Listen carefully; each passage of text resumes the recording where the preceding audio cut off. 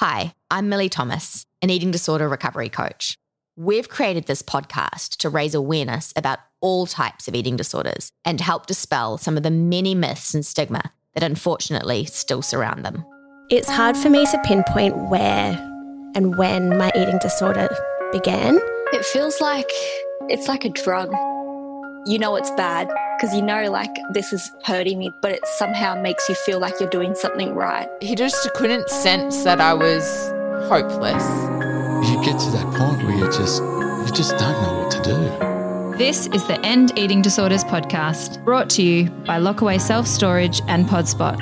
I began rereading my diaries, and actually it enabled me to grieve for the little girl that got horribly lost, and I just wanted to take her hand and help her get out of that terribly dark forest that she was lost in for so many years. You're enough, you're more than enough, and you will always be enough. My eating disorder started at 7. It's been a long and at times slow process. The eating disorder's in charge, and your daughter's not there. There is hope at ended.org.au. Hi everybody, welcome back to the podcast. Today I have my dear friend and colleague Keesha Amezcua with me. Now Keesha has a master's degree in clinical psychology from Pepperdine University and is a licensed marriage and family therapist in California, Texas and Oregon. She is a certified eating disorder specialist supervisor and a certified Daring Way facilitator. She's also trained in EMDR and cognitive processing therapy. Until mid-2019, Keesha also served as the Vice President of Clinical Programming for Montanito and Affiliates, an organisation where she worked for almost 13 years. Her eating disorder training was done under the supervision and mentorship of the incredible Carolyn Costin, founder of Montanito and pioneer in the field. Currently, she has a private practice in Agora Hills and also serves as a consultant for various projects related to eating disorder treatment. Keesha has also contributed to books and articles about eating disorder treatment and recovery and is frequently a speaker at national conferences. She has also consulted on the matter of eating disorders and mental health for various different TV productions. And prior to making her way to therapy, she graduated with honours from Texas A&M University with a degree in journalism. And she previously worked in magazine editorial, television production, and marketing and advertising. You've just done a little bit there, haven't you, darling? Tiny little bit in my few years. Just like to keep yourself busy. Right. Hi. Hi. So lovely. I wish that we were together in California, but we're not, or that you were here in Australia. But it's lovely for us to have an excuse to have a real proper chat. I know. I'm so happy just to be with you. Yeah. Okay, so let's dive in. I would like to begin with you giving our listeners a little bit of an insight into your own personal journey with eating disorders. Sure. Okay. So I struggled with an eating disorder many years ago at this point. And it was actually kind of shocking to me when I developed an eating disorder, because I remember growing up, I had a friend who had developed an eating disorder, and I thought, I love food. I just can't ever imagine having an eating disorder and struggling in that way. Cut to several years later and some things going on in my life. And that became food and exercise became my way of coping with my anxiety and my struggles and life transitions and things like that. And I really was unaware of it until people around me started asking me questions and making comments. And I thought, really, I had drank the Kool-Aid of diet culture, and I thought, no, I mean, I just like to exercise. I just like to eat healthy. And meanwhile, it was all consuming in my life. And after college, I had moved to New York to pursue a career in magazine journalism. And that that change and being this girl from Texas and kind of a sheltered existence and moving to Manhattan was actually quite overwhelming for me. And I really didn't know how to talk about it. I didn't know how to ask for help and support and be vulnerable in that way. And I turned to food and exercise instead, in an even more intense way. When I finally made it back to Texas, it had gotten to this place where it was just really, I didn't have a handle on it, and not that you ever do, but I really just couldn't make progress in the way I needed to in just outpatient care. And so I ended up in treatment. And that was such a foreign concept for me, this idea of treatment. And when I was presented with the option, I was terrified. And I remember my therapist at the time, she showed me a promotional video from a treatment center. And everyone was sitting around in a circle, and they were like talking about their feelings. And it was meant to be kind of this kumbaya feeling of like, look how lovely this is. And I thought, that looks awful. I want no part of that. I don't want to sit in a circle and talk about my feelings. And now obviously I love that. And I want everyone to have that experience. But I ended up going to treatment just at a hospital that was basically down the road from my house, because I was too scared to do anything out of state or bigger or different. And what I always say is it wasn't a great program, but it was actually what I needed, because it was this stark reality for me of if having an eating disorder ends up here, I don't want a part of that. So I'm going to eat my food and figure out the rest, because I want to do more with my life. I didn't really realize that some people didn't get better, and that some people had a longer journey. I was naive that I kind of thought of it like a cold. Like when I have a cold, I never think I'm not going to get well. What if I have this cold forever? I think, oh, well, yeah, of course I'm going to get well. I don't know when, but I will get better. And I kind of approached my eating disorder recovery in that way of course I'm going to get better. I just have to kind of figure out when and how that's going to happen. And then I noticed people around me that I'd gone to treatment with not getting better. And that's when I kind of stepped back and thought, this is interesting. These people aren't getting well. And I wonder why that is, and why did I get better? And is this my gift? Is this my opportunity to do something with my struggle? And that's when the idea of becoming a therapist came into my life. I love that. That's kind of it in a nutshell. I love that analogy about the cold. I hadn't thought about it like that before. Yeah.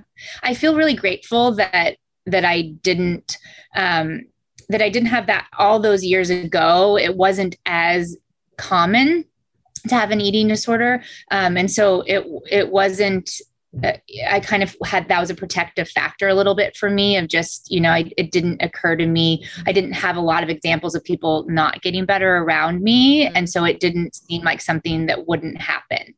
And I feel really grateful for that. Yeah. Absolutely. And that's why I feel so strongly that people can, that you can be recovered, because I've experienced it and I know that that's true. Yeah, I mean, you and I are both so fiercely, certain about that and advocate for that so strongly, because we know that, you can get well. It doesn't matter how long you've struggled for or how hard it's been. You can absolutely do it. Right. Yeah. And I think that's what we get. We're so strong in that sentiment, because for me, the lived experience, anything that I've lived through, I can advocate for, right?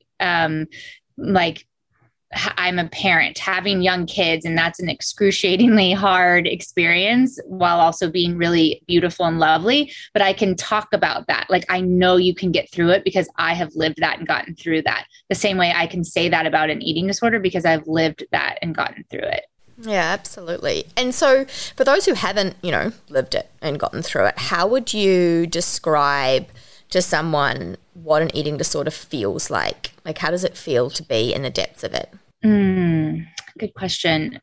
What I always explain to people is it felt like living in a prison in my own mind. And I think when you're the one struggling with an eating disorder, if part of that manifestation, there's physical ramifications, then people in your life get very focused on that part. And that's the part that scares people, and that comments get made, or people in your life get really focused on the behaviors that you're doing. What they don't know, but you know as the person struggling, is that it's the mental anguish that you experience on a minute by minute, second by second basis that is the excruciating part. It's that inability to escape it. I remember so distinctly when I was in the depths of my struggle that I would dream about food, and I would dream about behaviors. And one night I woke up in the middle of the night doing sit-ups in my sleep.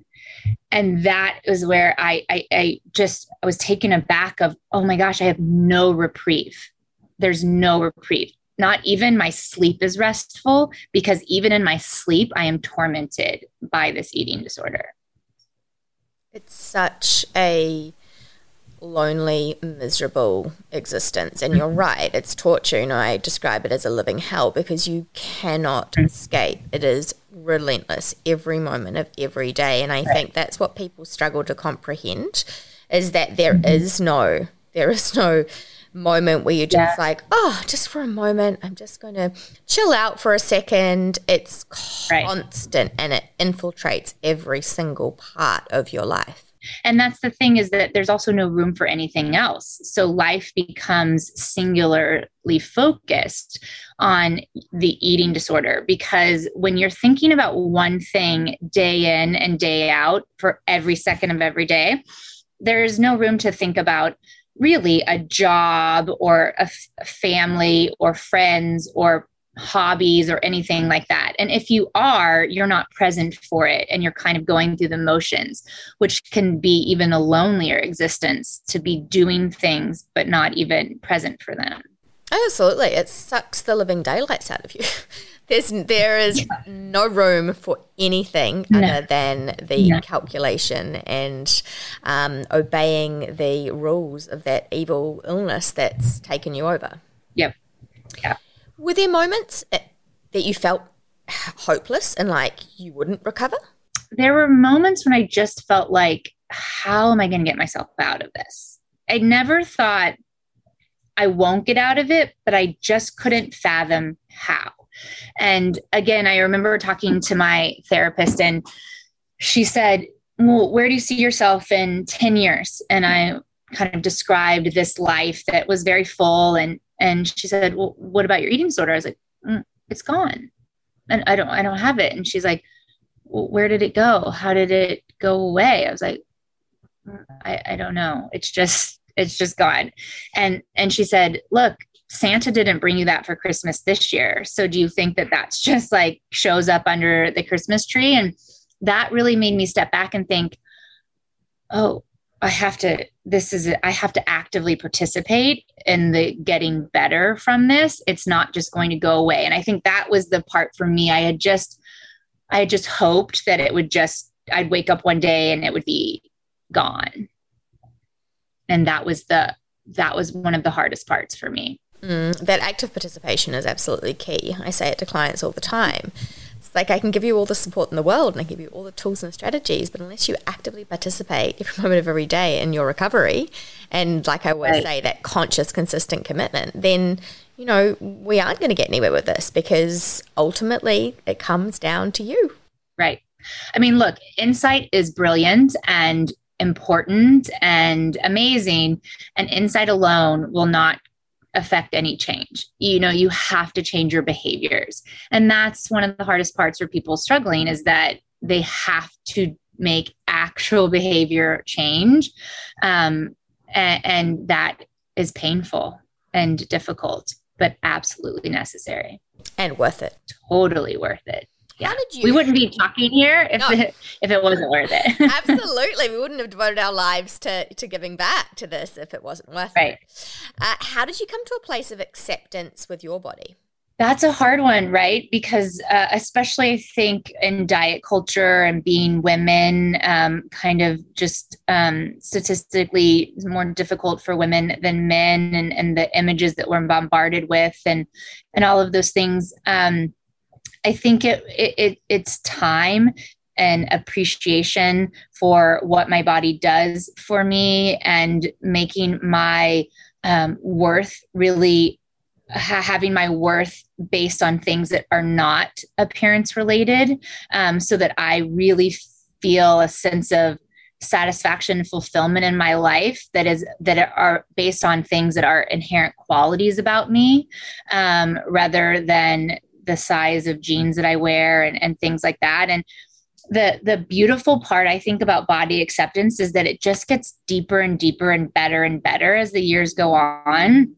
It's been a long time for me now that I've been recovered, and for me, getting to be a mom and having my body, I feel so blessed and grateful that I've been able to carry my children and see my body change and give life, and then nourish my children. And to just, I feel like my body is like so powerful and amazing. And why would I ever want to do anything but accept this body that has done such amazing things and given me these beautiful gifts? So that's the depth that can keep coming with body acceptance. And then there's the aging process along with it, right? That we have to also embrace as we go along, because that's an inevitable thing, no matter whatever happens with eating and eating disorder, body image. Aging is something that is real also, and to be able to find appreciation for our bodies and ourselves at each stage in life. But it's an active gratitude practice, I think. And then the other part that I think is really important, and that was really important for me, was I had to take a intentional and significant break from magazines and imagery and things like that, because I was so susceptible to that marketing and that kind of in my face image of the airbrushing and all of that. And being able to take that break helped me disconnect and lessen that importance and that idealization of the female body. I very much did the same with taking a break from social media when I was recovering, because it's just, you just need to remove yourself from that sometimes. You don't need that in your face until you're strong enough to be able to withstand it and not let it affect you. Sure. And let's be honest, in some ways we actually don't need it at all, ever, because there's so much about social media that can be really detrimental, and you have to be really, I think it should be one of those things that comes with a warning label, like use at your own risk, and, and be really thoughtful about the way you're using this, because there's certainly lots of beautiful things, but you have to be intentional about seeking that out. Yeah. Now, you do have 3 beautiful children. Do you ever worry about them developing an eating disorder? Absolutely. I think it would be naive and remiss of me not to, because it's so prevalent, and because friend influence is so big in kids' lives and teenagers' lives. And my kids are going to have to navigate social media and things that I didn't have to navigate. Thank goodness, when I was growing up, and I still developed an eating disorder. And I actually was just talking to a client I have who just graduated high school, and she was talking about the science class and these videos that they would watch when she was in middle school, and they would talk about fat and calories and all of these things, and how impactful that was in a very negative way for her. And I was thinking to myself, I've got to talk to these science teachers at these schools, because kids they don't understand the risk factors and what they're potentially, the information they're giving out and the potential harm that it's going to cause. And so of course I worry about my kids and their friends, and and it makes me want to advocate even more. It makes me want to be an active participant and educate the teachers and be really mindful of my kids' interaction with social media and their friends' interactions and all of those things that are happening, and have honest, open conversations about it. Yeah, it's crazy what goes on in schools at the moment. I had a family reach out to me and their son had been really heavily influenced by some things that were said in health class. Even some of the questions that were in a test regarding just the use of the word fat, or yesterday a client said to me that they were told by a teacher point blank about, they should only eat X amount of cashew nuts because they were really this, that, and the other, like just things that should not be said. It's so essential. And it's so frightening. Well, I think it that highlights that example about the teacher. For me, it highlights that, none of us are immune to diet culture. Like, we have all grown up in it. And so it's so universal, and people don't even realize how impacted they've been, that they just regurgitate this information or what they think is healthy information or helpful. And without even having their awareness around it, of their own biases or their own blind spots. And I think that's the other part, is that I have to do my best as a parent to model self-worth and self-acceptance and an all foods fit model and those kinds of things, because my kids, no matter how much I want to advocate and protect them, there's only so much that I can do before they're out in the world, and they have to navigate that water on their own. And that's all you can do. That's all you can do. Yeah. It's a scary, scary world out there at the moment in so many ways, and we just have to do the best that we can to provide safe spaces where, children feel like they can be open and honest and vulnerable, and be heard and be supported through it. Right. Yeah.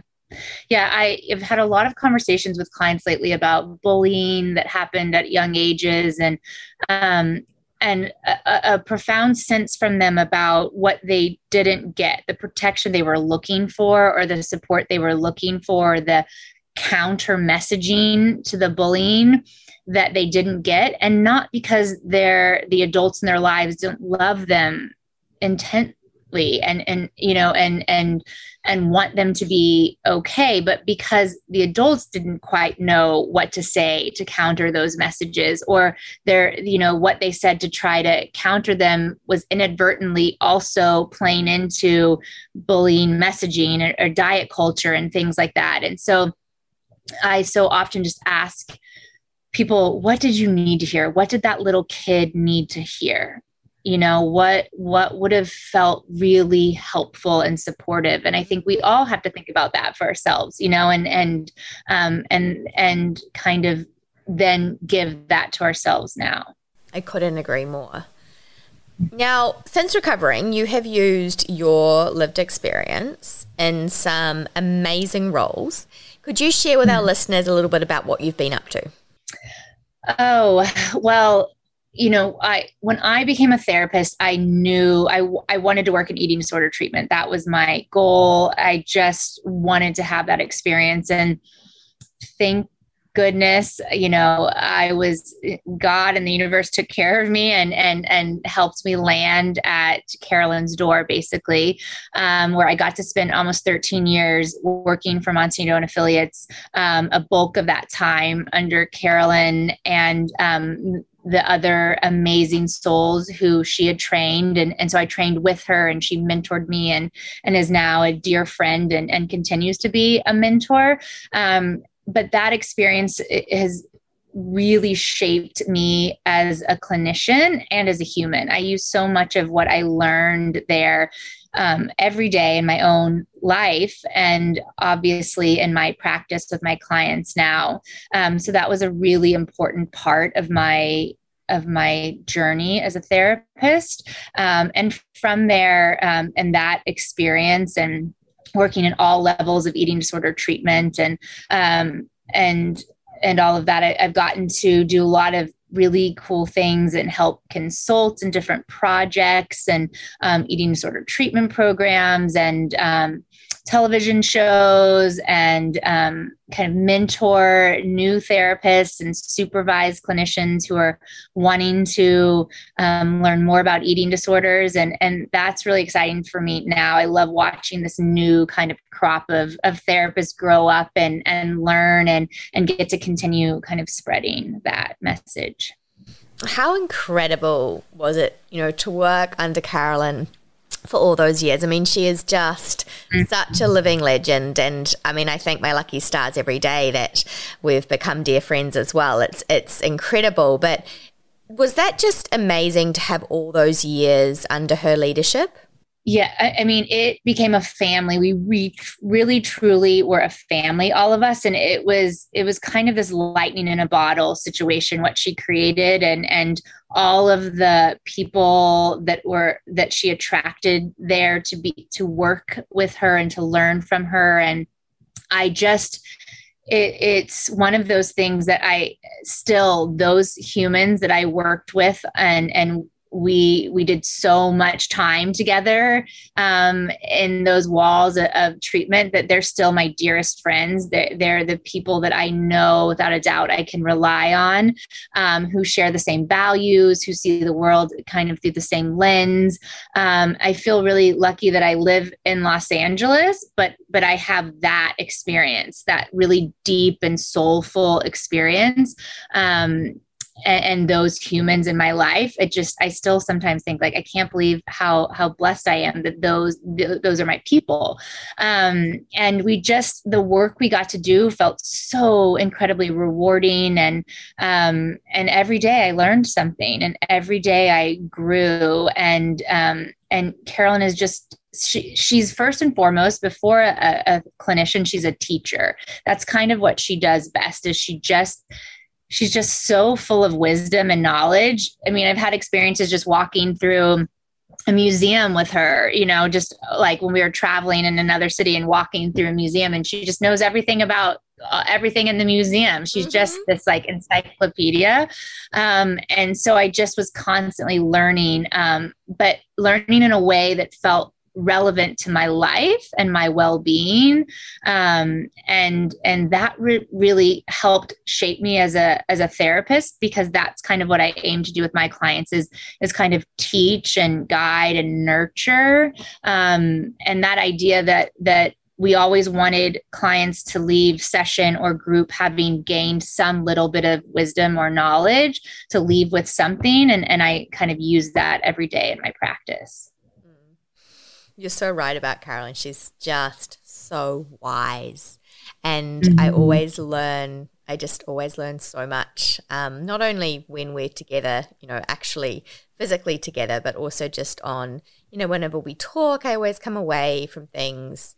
It was just with something to think about or mull over or something that I've learned, or a different perspective on things. And I so value that. And I completely agree with you in terms of the incredible atmosphere and the people that she created. I mean, I vividly remember that day that I walked into Montanito Vista for the first time. And I saw Anna, and that was amazing. And then I remember coming into your office. I vividly remember it. And I think it was Opal's drawings on the wall. And I remember saying to you, hey, I'm here because we're trying to do this little thing in Australia. We kind of want to create a Montanito over there. And I remember it just so vividly. And the atmosphere of the place and the people in it. And it was just so vastly different from any of the facilities that I'd been into in New Zealand or Australia. And it was that moment of like, wow, it's about the whole thing. It's about not only, where it's situated, but it's about it's about the property. It's about the people in it. It's about all those little things that culminate in creating that beautiful, holistic, loving, warm atmosphere that is conducive to that hope and that healing. Right. Well, I think it's that idea that to really heal, you have to feel safe, right? You have to feel safe to break open, to be able to be put back together. And I feel like that's what Carolyn really was able to create with her programs is this very safe, very comfortable, serene, cozy environment that you felt like, okay, I can exhale. I can tell the truth here. I can be authentic here. And it's going to not only just be accepted and received, but it's going to be embraced and nurtured.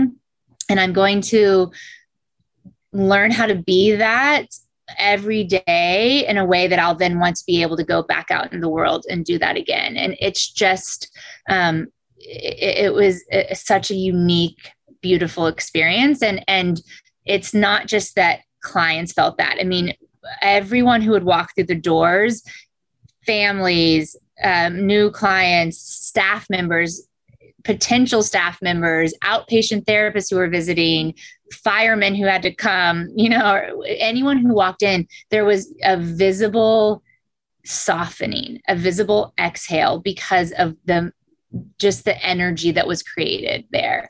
And I think that that's what, we've learned, that people with eating disorders, like Carolyn always says, they're the canaries in the coal mine, right? They're typically the really sensitive temperament. So you throw them in an environment that's hostile or stark or abrasive or cold or, strict or any of those things. And they feel that energy they take on, they feel it. They can't really, like, my whole body like does this, tenses up. They can't really like just drop in and relax.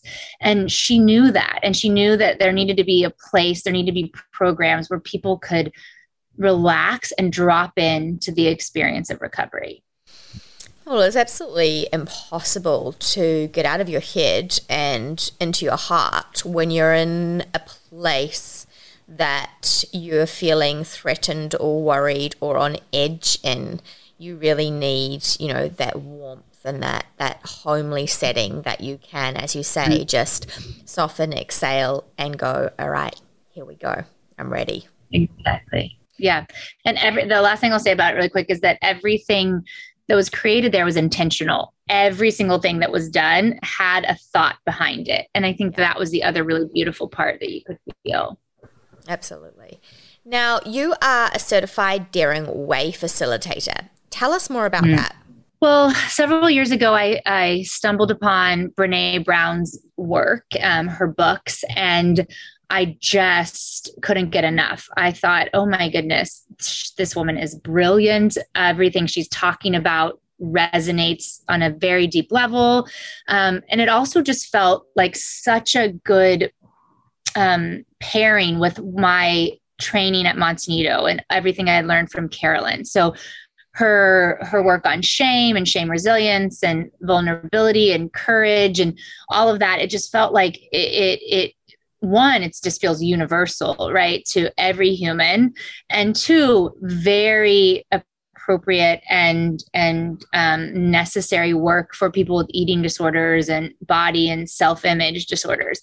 And so I just wanted to read more and learn more. And I got super excited about the idea that she was offering these workshops, these certification courses to become certified in her teachings. And so I remember like getting online and looking, and it was like they weren't doing any, but I signed up to get an alert the next time they did.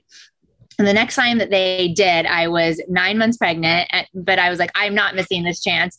And so the first one I got accepted. The first one I could sign up for, my baby was going to be 3 months old. I'm like, okay, he's coming with me. We're going. I'm doing this training. And it was just so amazing. And I just feel really so thankful for that. And I use it just as what I use everything that Carolyn taught me every day and every session. I use Brené's work in every day and every session, because again, it's such a good such a good addition. They pair so well together. And I think that in my work with eating disorder clients, there's so much shame. There's so much fear, and there's so much discomfort with vulnerability. And it's such important work to be able to talk about those concepts. And I talk about shame all the time, just really bringing it out in the open. And people really respond to that, because I think that everyone's walking around with some shame, but hasn't necessarily put a name to it. And so just to name it is really helpful.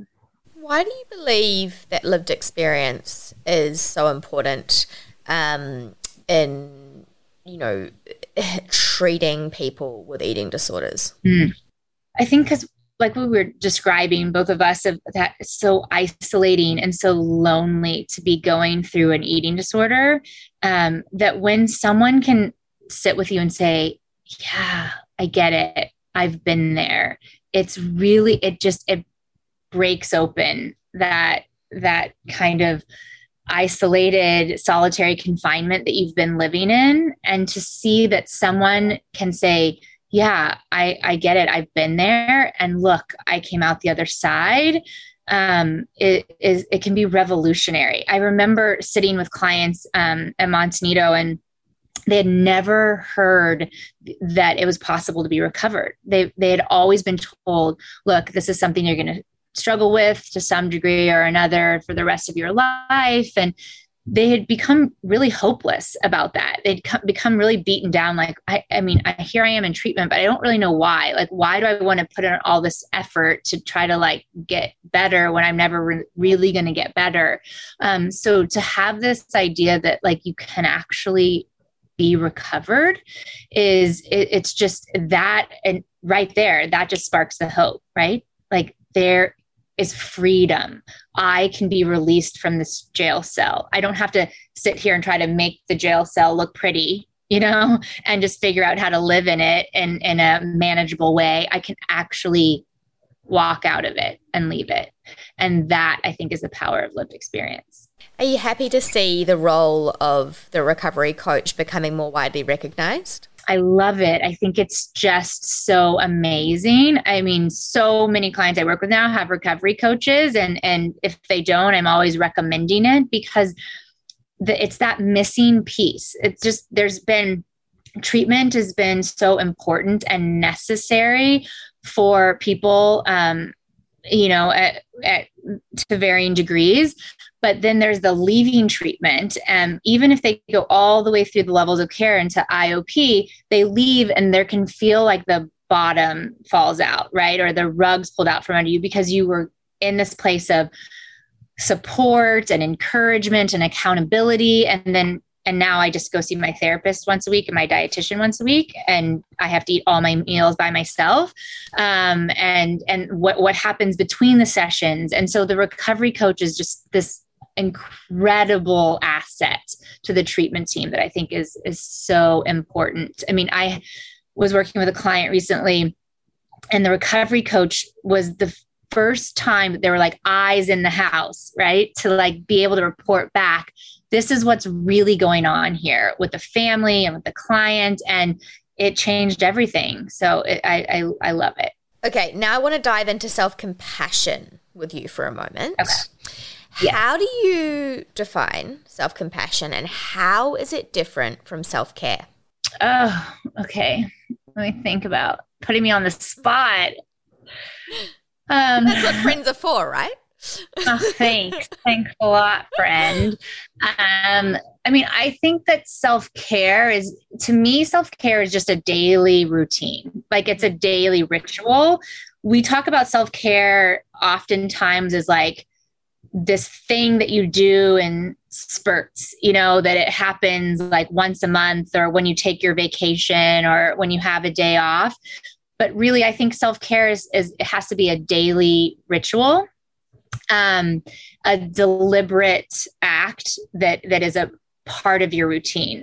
What I tell clients all the time, the line that I kind of use is it has to be, self-care has to be routine, not reaction. And so it needs to be something that just is always what you're doing. And that kind of helps to stave off any big crisis because you're always taking care of yourself. Self-compassion is more of, in my mind, it's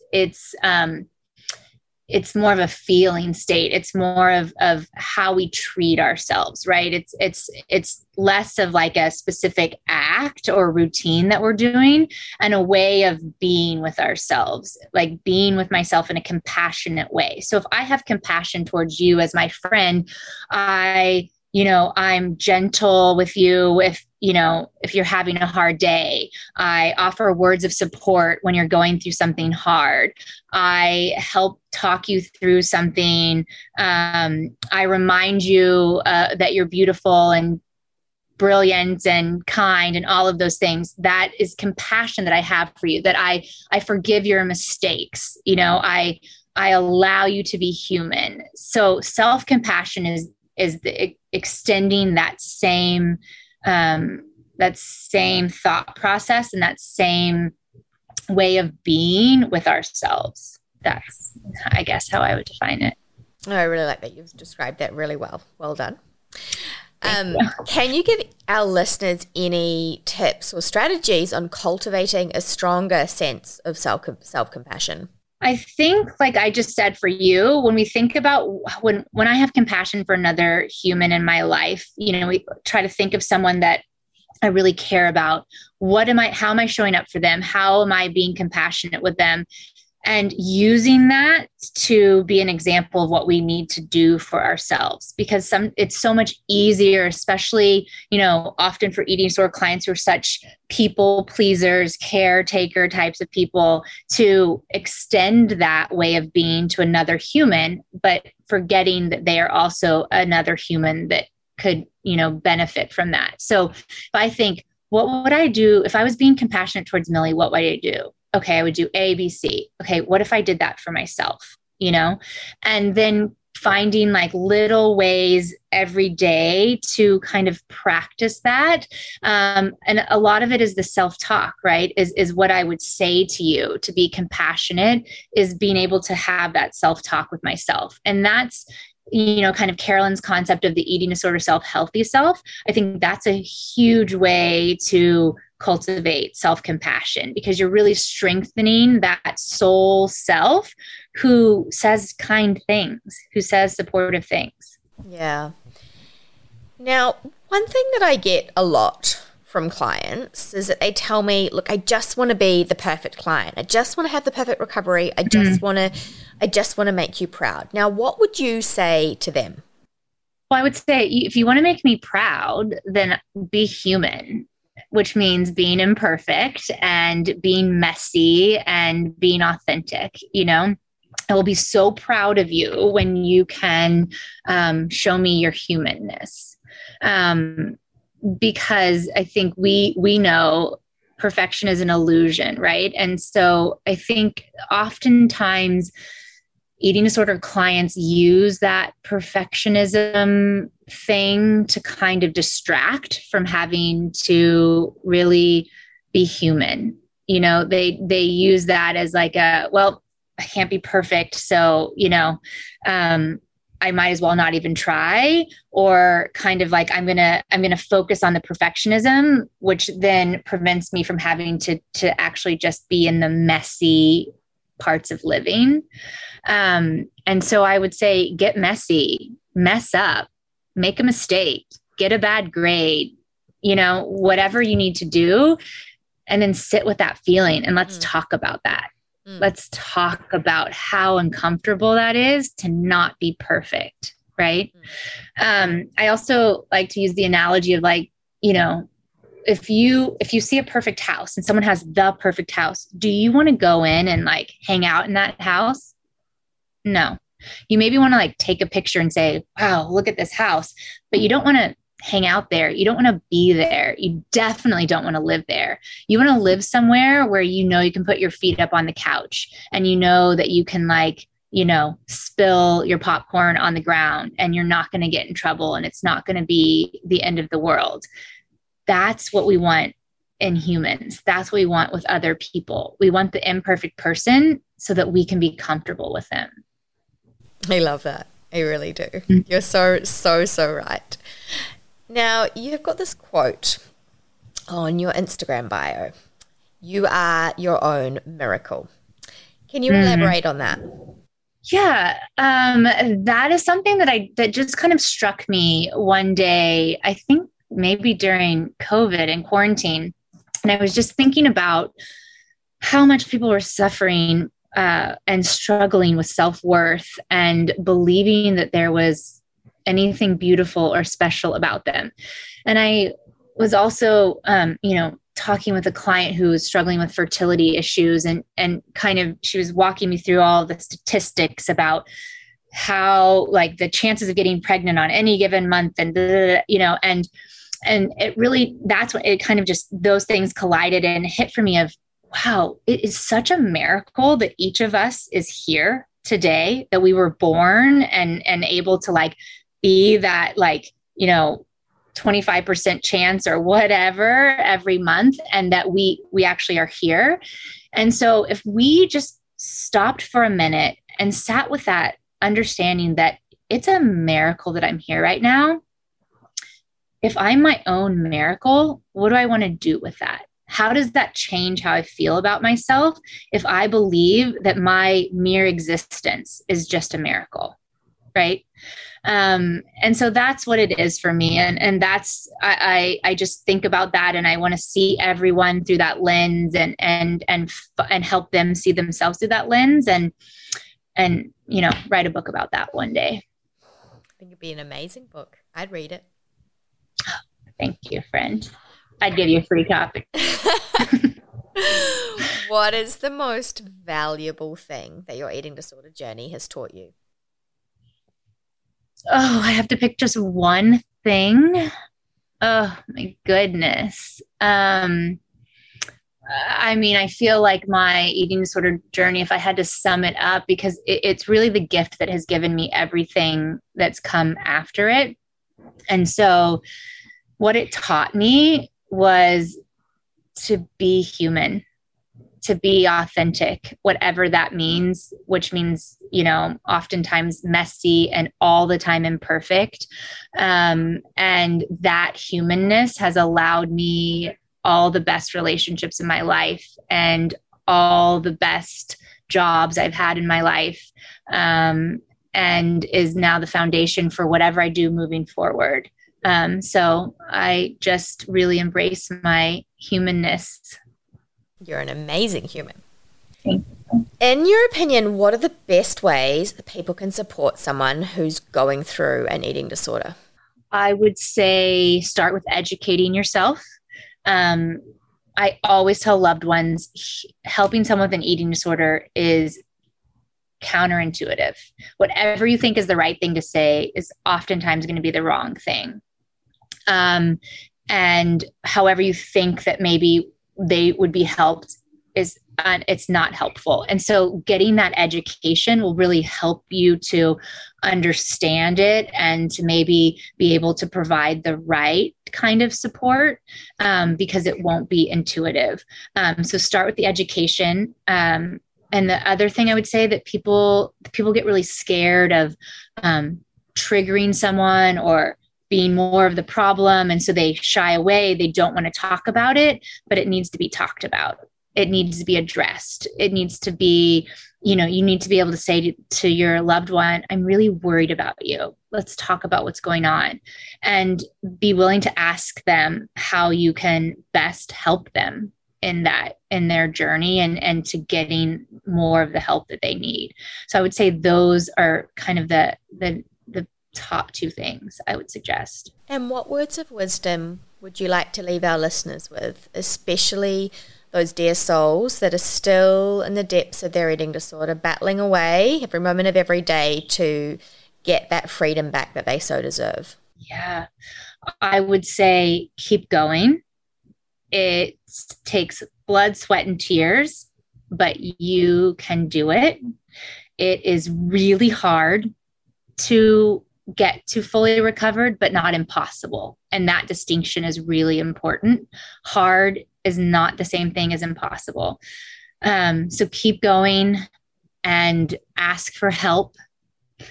Let yourself be held accountable, and remember that you are your own miracle. You are amazing, and I have absolutely loved having a chance to sit down with you and talk about this stuff. I have so much admiration for all the work that you do, and I'm so proud of you. Ditto. I'm so grateful that my journey has brought me along the same path as yours. And I just love you, and I'm so proud of you. So thank you for letting me participate in this. This is the End Eating Disorders podcast, brought to you by Lockaway Self Storage and Podspot. Your financial support will save lives. Donate at ended.org.au. I always used to think, like, how can people not hear what's going on in my head?